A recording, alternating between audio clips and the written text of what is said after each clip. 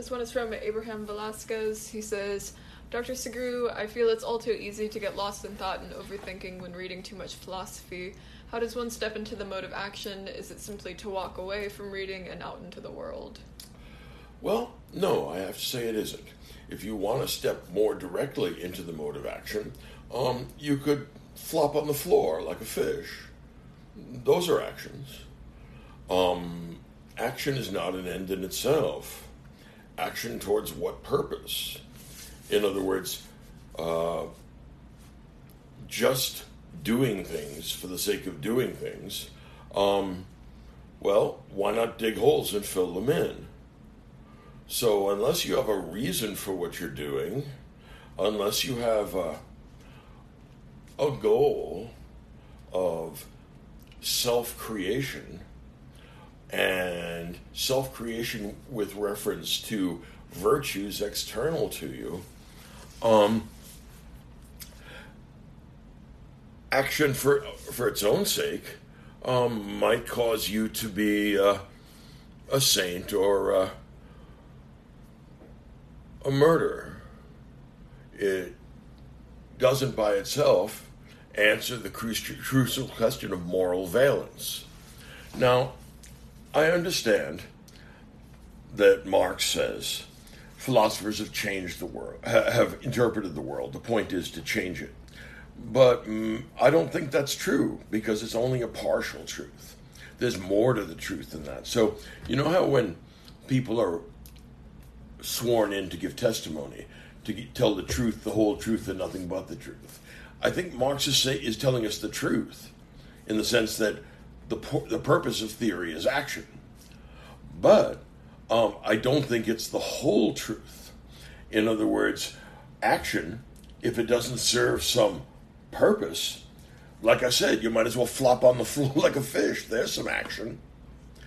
So what we want is purposeful teleological action toward the realization of some good that's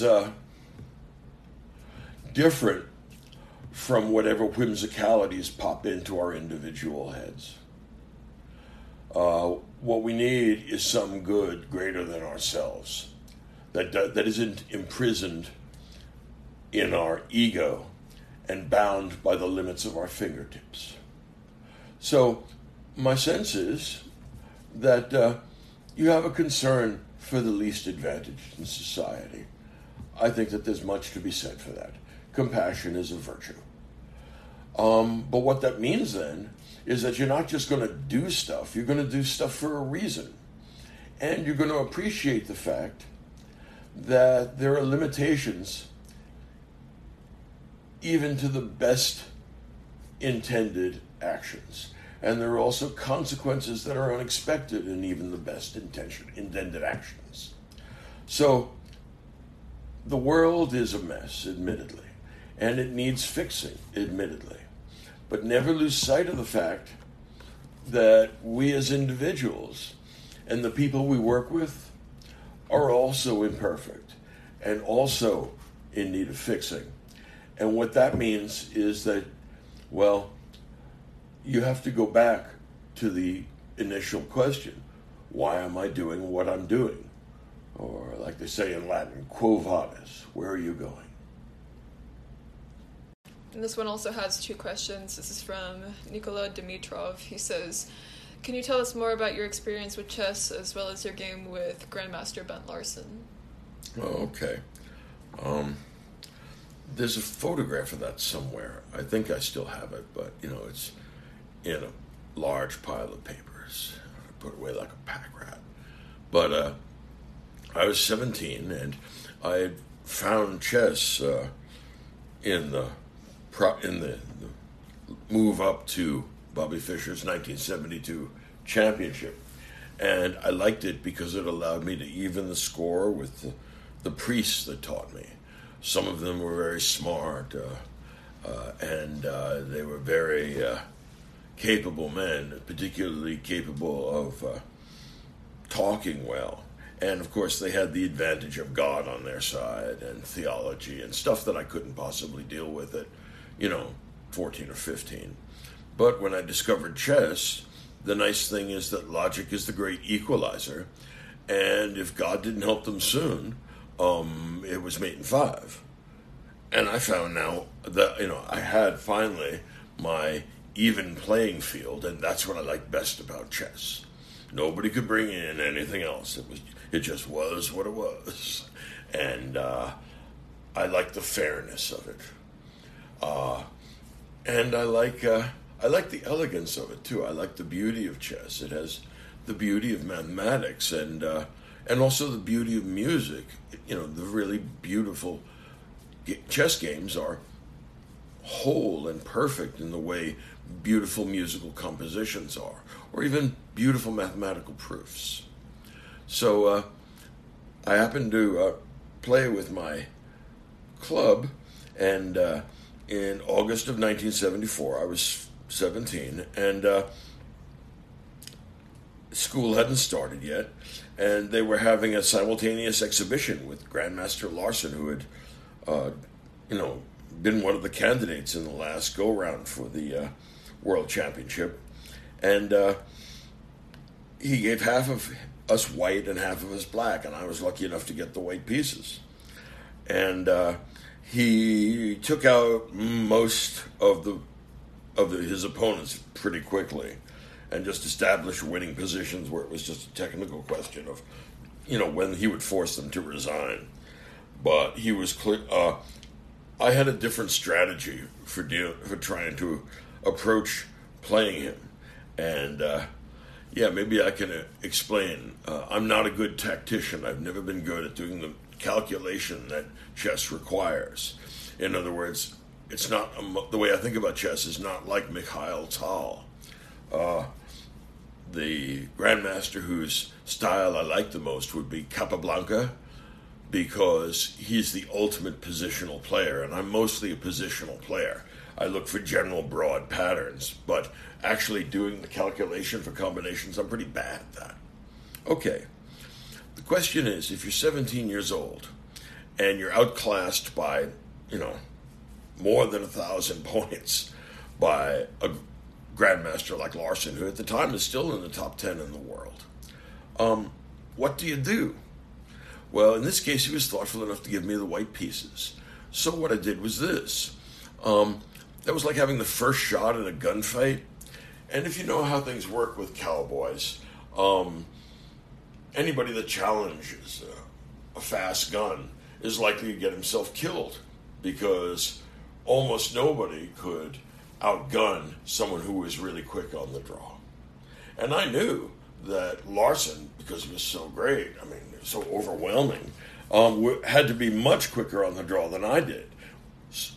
So instead of starting my game with Larson by trying to outdraw him, I went for a strategy rather than tactics.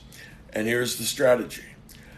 I'm going to make things more and more and more complicated. Because although I'll lose myself in the complications early in this process, if I make things complicated enough, what that means is that he also will be guessing, because it'll be too complicated for anybody to find over the board. So what I wanted to do then was, even at the cost of material, to create the maximum amount of complexity. Let me go back to the analogy of the gunfight between an amateur and a pro, somebody who's really fast on the draw. Instead of shooting at him, if I have the first chance to shoot, I'm going to shoot out the lights. And once we shoot out the lights, even though he had a 99-1 advantage against me when they were on, once I shoot out the lights, it's 50-50. So the idea was to help him be as ignorant and overwhelmed by the position as I was. And I do that by shoveling complications at him. Lots and lots and lots of complications. Sacrifice a pawn, sacrifice a piece, sacrifice my queen, queen that pawn, sacrifice that too. In other words, I was throwing everything but the kitchen sink, and eventually the kitchen sink at him. There are very few times that you get a chance to do a double queen sacrifice. To sacrifice the one you got to begin with, and then on the next move, queen a pawn, and make your opponent take that one too. In other words, to feed them the way geese get fed before they lose their liver. We're packing material down his throat, and I have to admit, I have no idea how that game worked. The tactics, insofar as I understand them, were correct. But what I was doing was taking my best guess while throwing everything in creation at him. And eventually it turned out that even though I sacrificed my queen and then sacrificed the next queen and sacrificed a whole bunch of other stuff, his king was way out there in the center of the board along with his queen. And it was a ferocious kill. So I attribute the win not to my tactics, because I have to admit I was guessing. I don't understand how it works. But rather to my strategy. I did understand what I was trying to achieve. And the strategy here was to make things so complicated that at night all cows are black. So this is the creative use of darkness. And then the second one is, what do you think about the Unabomber's manifesto? Okay, that's the destructive use of darkness. And here's the deal. I'm willing to read most people's writing if I have some reason to think it's worth my time. But if the way you're going to get attention to your malevolence is by blowing people up at random, then I think you're a monster. And I think that for the same reason I don't like Foucault or Heidegger, I'm likely to have real problems with your account of the world and your account of human nature. I'm sure you're a brilliant guy, but as I said before, my fear is that you're too deeply Athenian to recognize the wisdom in the parable of the Good Samaritan, which is why you thought it satisfactory to choose propaganda by the deed where people got killed and maimed so that you could call attention to yourself. So look, it's just one of those things I'd rather not bother with. There are plenty others, E.M. Cioran, Ayn Rand. There's a whole bunch of things that I find not worth my time, and this is one of them. And Magnus asks, isn't there a conceptual likeness between Plato's forms and universal grammar, and is there perhaps a historical connection between the two? Well, the amount of historical separation suggests to me that insofar as there's a connection, it's mediated, and certainly more than once. Certainly Descartes, as a mediating thinker between Plato and Chomsky, suggests himself. Plato was looking for the underlying structures of human consciousness. He wanted to understand how arithmetic was possible. In some ways, that's the whole project of Plato's philosophy. All right. What Chomsky wants to understand is how language is possible. And it seems that there has to be an underlying set of structures which allows any developing human subject to absorb language and to understand the nature of grammatical rules. So he thinks that we're predisposed towards the use of grammar, the expectation of grammar, and the ability to distinguish grammar from just sounds. So, both of them are looking for a way to create unity among what appears to be a vast multiplicity of booming and buzzing things. So Plato's forms are going to unify all the odds and ends that we see here in this world, and also all the likenesses and imitations at the bottom of the divided line, and in one unity, the forms, and then the forms themselves unify in the form of the good, which is essentially the monotheistic God without a personality. It's a big crystal of goodness, just sits there being good and allowing other things to be good, which is a great thing for it to do. But you don't have to have a revelation in order to get there. You just have to think deep thoughts for a long time. And so Plato has a very optimistic view of how easy it is to have a chat with the Absolute.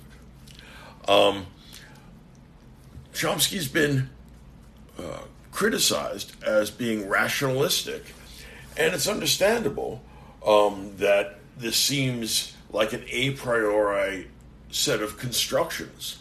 But in fact, what he would retort is that there's no other way to comprehend the multiplicity, the welter of different rules and sign systems that we call language. So, yeah, I think that they're connected conceptually more than historically. And Ian Baker asks, which lecture was your favorite to give? Also, which topic of philosophy is your favorite to study? Oh, that's a great question, because I like teaching, and my lectures are just improvisations. It's just thinking out loud. With the piano left out, it's improvising at the piano. I guess my favorite lecture I gave repeatedly, I guess something for a period of 10 or 12 years. I used to give it every year at Princeton for the Medina Judges Seminar, which is a seminar for federal appellate court judges every year. And it was on the history of the world, which is a topic that I've always been interested in, and I taught it when I was at Johns Hopkins before I went to Princeton. And I used to cover the whole history of the world in about 90 minutes or so. And, essentially what I did was give them a synopsis of the course I used to teach when I was at Hopkins. And I enjoyed that very much, and I did it for 10 or 12 years consecutively until I left Princeton, even after I left Princeton. So I guess that's the one I enjoyed the most. I don't have copies of it, but there are probably copies of it in the Princeton University archive, because I know that there were some videotape portions of that, or there's some videotape examples of that. But of the ones that we have here, I guess my lecture on Machiavelli was the most entertaining one. I think it's a very poor lecture, and in fact it is a very poor lecture, but it was produced under difficult circumstances. We had 3 professors giving lectures, and we were at the Smithsonian, and this is very early in the history of the teaching company. I'd say this was about 1993.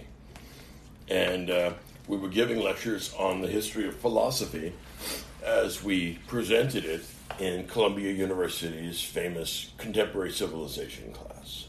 All 3 of us had taught that before. Now, things were going okay. We had a live audience. We had a couple of different camera crews, and we had the Smithsonian. I think we were in the basement someplace. I don't know where. But the anxiety of performance got to one of the lecturers, and he just had a kind of meltdown, a kind of breakdown. And when we found him, he was rocking back and forth, like a traumatized child, and he was unable to give the Machiavelli lecture. So when Tom Rollins went and encountered this, he looked at me and he looked at the other lecturer, and I says, "Look, I have an audience out here, and I need Machiavelli in 60 seconds. And so the other lecturer, Darren Staloff, we just looked at each other, and, neither of us is prepared to do this, although both of us know Machiavelli, of course. It's one thing to do that, another thing to go out and lecture on it before a live audience while you're being videotaped. 45 minutes can seem like a very long time. But I figured, what the hell, because I had no sense of judgment and no sense of what was good for me. I said, yeah, sure, what the hell, I'll take a shot at it. And so Tom and the crew just mic'd me up, and I went out on stage, and most of the lecturers had fairly elaborate notes. I was the one who mostly dispensed with notes, but I brought out blank pieces of paper because I wanted people to have some sense that I was not making this up as I was going along. It's a kind of elaborate free association about Machiavelli. It lasts about 45 minutes. It has no real coherence or structure. And it was, I got from minute 1 to minute 45 thinking this on the fly and forming it into grammatical English sentences, and then being very, very relieved when the audience clapped at the end instead of throwing stuff. So that was a sort of fun time. You never know when you're going to need to be able to slap together a lecture on God knows what.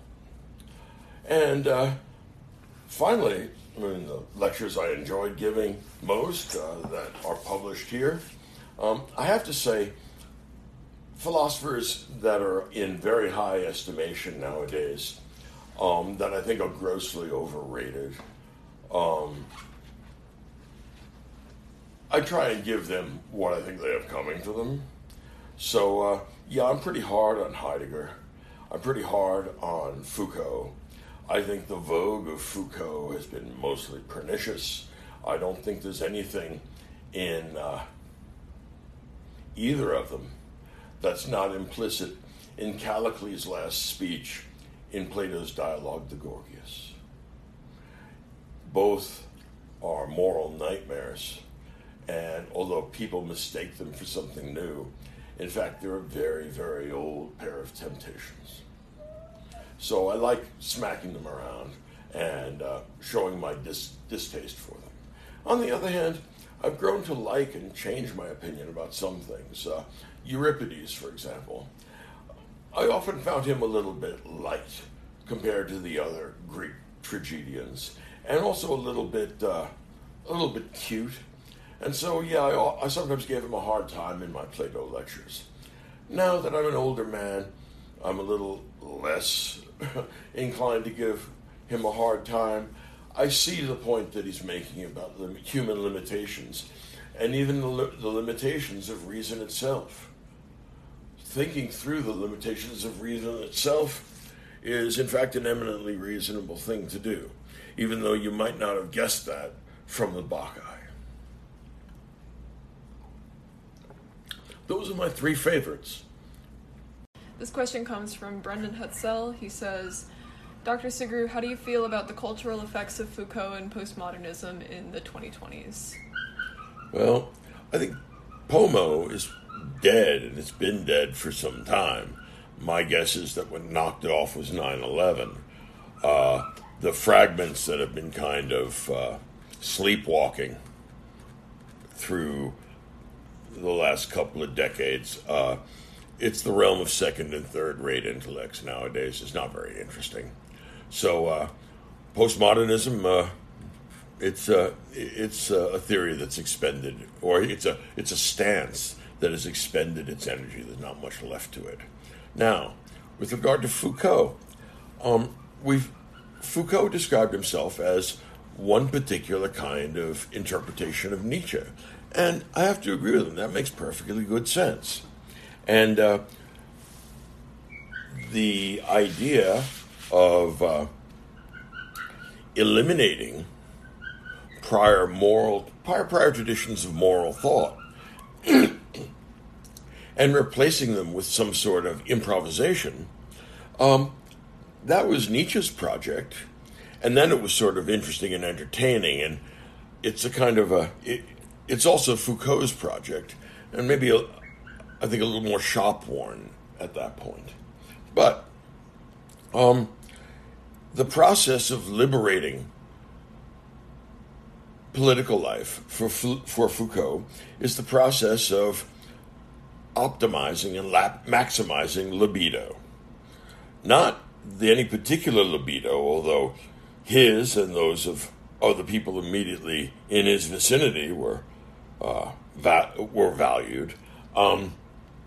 He's talking more about a general abstraction. Right? Think of it this way. Rousseau, with whom he has considerable connection, talked about a volonté générale, a general will. Now, the general will is not the kind of thing you could find out by doing polls, because it's not the same thing as the accumulated collective will of the people in a society. Rather, it's what a society should be willing for itself, if it were as clever and rational and insightful as Rousseau, which is to say, this is a new retread of Platonism. Let's go back now to Foucault. Foucault departs from the idea of a volonté générale, except insofar as it's realized in the destruction of political hierarchies and the realization of what I will call the libido générale. Foucault's program is directed towards the danger that somewhere, somehow, there may be some libido that's not being realized in the world. Libido becomes an absolute good, and in many ways, this is not something new, as in so many cases of pseudo immediate ideas. If you go back and look at Aristophanes' speech in the middle of the symposium, he says something like, sexual desire in the form of Aphrodite is never to be withstood. In other words, it's always to be affirmed and valorized. This is an idea that gets picked up by D.H. Lawrence, and that's what his novels are about. Well, Foucault is also committed to this in a philosophical sense. The good thing is the satisfaction of desire, and he wants to maximize that, but not for the entirety of a society, as a utilitarian would, rather for himself and whatever collection of others that he decides to turn into a project. Could be a political group, could be a sexual group, could be an artistic group, but the idea is that there's an aestheticism that's being driven into ethics. And the abolition of that old-fashioned Christian and Kantian universalism at the behest of Nietzsche is going to give us an absolute focus and an absolute pursuit of the libido générale. This is the reason why Foucault turned out to have been a pedophile. He paid boys to have sex, children, while he was in North Africa, and he advocated for the abolition of all prohibitions legally against pedophilia in France. And he and a couple of other important homo thinkers signed on to that. Now, the problem here is not inconsistency. This is perfectly consistent with their general belief that no desire is to be restrained. That's their goal, because that's what they think human felicity is, the abolition of restraint on desire. This is a kind of a weird caricature of Freud in a way. So the problem that we have is that Foucault was a moral monster. He took sexual advantage of children. He knowingly had anonymous random sex with men knowing he was HIV positive. That comes from the book The Passion of Michel Foucault.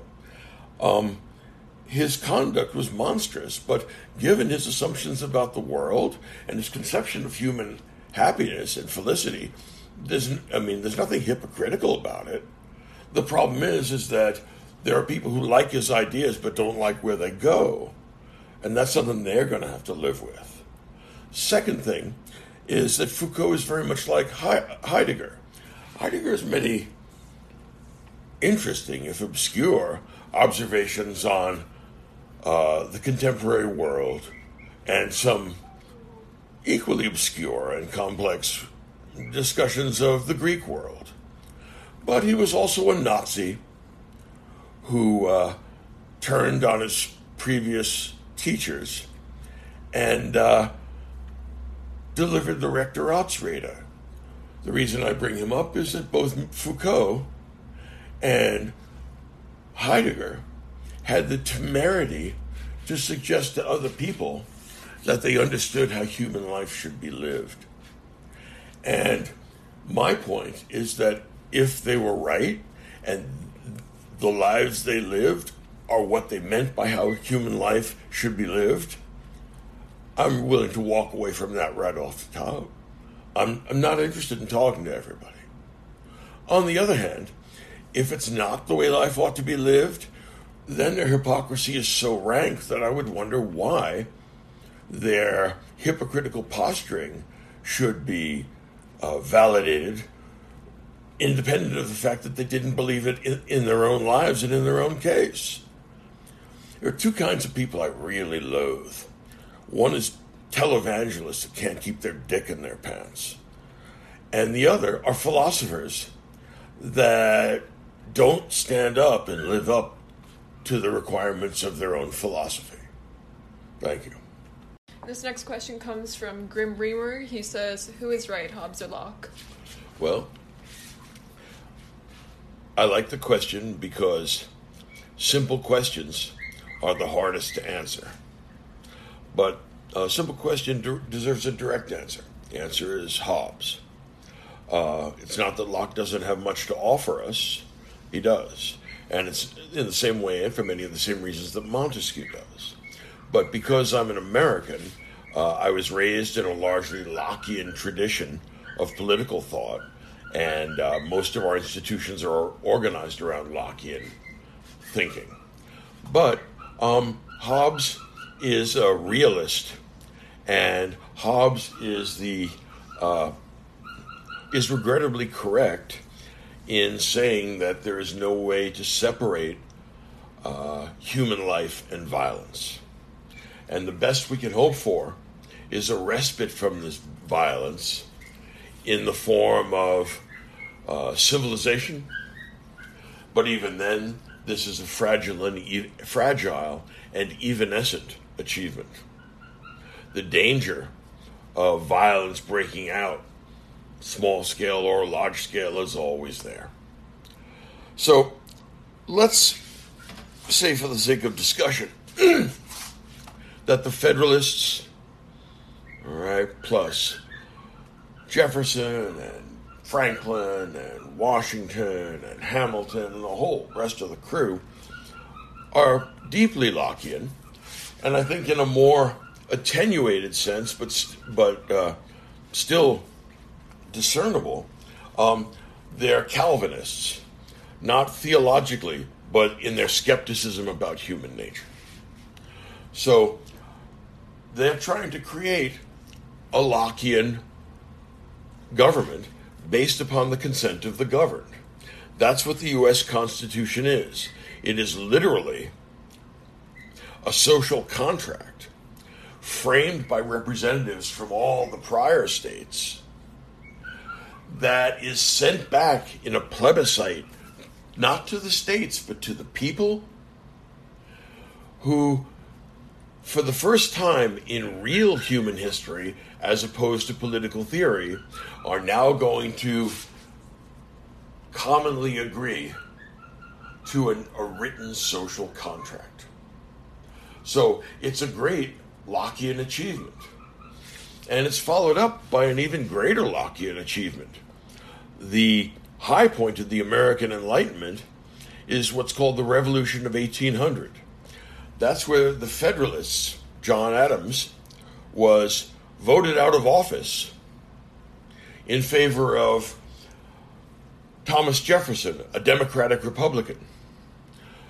This is a critical juncture that tested the capacity of the new government to sustain a peaceful transfer of power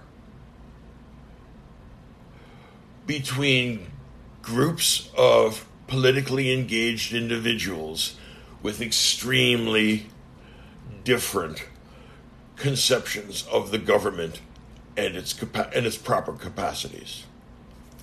In 1800, instead of having a revolution, the Electoral College was tied. Alexander Hamilton steps up, throws his weight in the direction of Jefferson, and what we get, despite the misgivings of President Adams, is a peaceful transfer of power. This is arguably one of the greatest and certainly the most underrated achievement of the Enlightenment. We didn't have to have a guillotine in every public square. We didn't have to persecute and exterminate our neighbors who voted differently. This is one of the highest achievements both of the Enlightenment and of the history of the United States. Now, the problem is this. There's a fly in the ointment. Hidden behind this great Constitution is a false unity. And the separation is on the basis of whether the economy of the relevant states is modern in the sense that it's primarily organized around individual private property and individual farming and individual production, as opposed to slavery, which is a surprisingly inefficient way of producing things. You wouldn't think that would be the case, but there are lots of reasons why that turns out to be true. The slave states were always in danger of being swallowed up by the free states. The free states grew faster and attracted far more immigration. And the result of that was that the position of the slaveholding states was dwindling and was only going to get worse. It's a dangerous calculated risk that they took in 1860. Now, the problem here is this. The South was making a claim that the United States was a Lockean agreement between equals, which at all times had an implicit right of separation. Now, that's almost certainly not true. Imagine if the founders tried to, putting the Constitution together, imagine if Ohio had decided to secede. Would the founders have accepted, and did they have in mind, a United States shaped like a donut? This is not at all likely. But regardless of whether this was a Lockean agreement that was reversible, in 1803, Thomas Jefferson, the great avatar of the strict construction of the Constitution, got a chance from a megalomaniacal French general to buy the middle part of the North American continent. Roughly everything from the Appalachians to the Rockies. The price was uniquely low, and this was a one-time offer. This was a once, not in a lifetime, this is a once in all of human history great real estate deal. Naturally, Jefferson bought it, despite his constitutional qualms. I mean, there's nothing in the Constitution that says that you can buy most of North America. But on the other hand, it was a great idea. But here's the fly in the ointment. Once you start bringing in states into this big chunk of real estate that you bought, whatever the relationship between, say, Louisiana and the federal government is, it's not that of a Lockean agreement on which they voted, is it? they're part of the United States not because they decided, yeah, we'd accept the social contract. They're part of the United States because the United States purchased them. Now, bracketing the question of whether the original states might have had a right to secede, what conceivable right could real estate that the U.S. bought have to secede? The answer is none. And that's where the Lockean argument begins to break down, because it's encountered practical reality. 1860 to 1865, we find out whether the United States is really Hobbesian or really Lockean. The North wins. They impose federal control over the South. Slavery is ended. And this is through force of arms. So much for Locke. In general, I think that Locke, or rather, think of Hobbes this way. When you go to a court and you're sworn in, they expect you to tell the truth, the whole truth, and nothing but the truth. Hobbes tells us the truth. And the truth is that there is no society without violence. The best you can hope for is to minimize that violence. But, although that's the truth, it's not the whole truth. The whole truth is going to involve something that's implicit in Locke, which is that not only are people hostile to one another in Hobbes's war of all against all, they also are generous and benevolent and nurturing towards one another. If human beings really were in a constant state of war of all against all, mothers would kill their infants and there wouldn't be any people. But no, for the most part, mothers are not disposed to kill their infants. For the most part, they treat them with kindness and tenderness and sacrifice. So, what Hobbes is giving us is only part of the truth about human nature. We are social as well as antisocial creatures. We are peaceable and kindly as well as violent and hostile creatures. So, in that sense, both Hobbes and Locke are right. Hobbes is what Rawls might call lexically first. You got to have the force, but force by itself is unsustainable, and that's why we need justice and love. In Locke's case, it takes the form of natural law, which has a long and estimable history. Right, it goes back to Thomas Aquinas, and from there back to Stoic moral thought.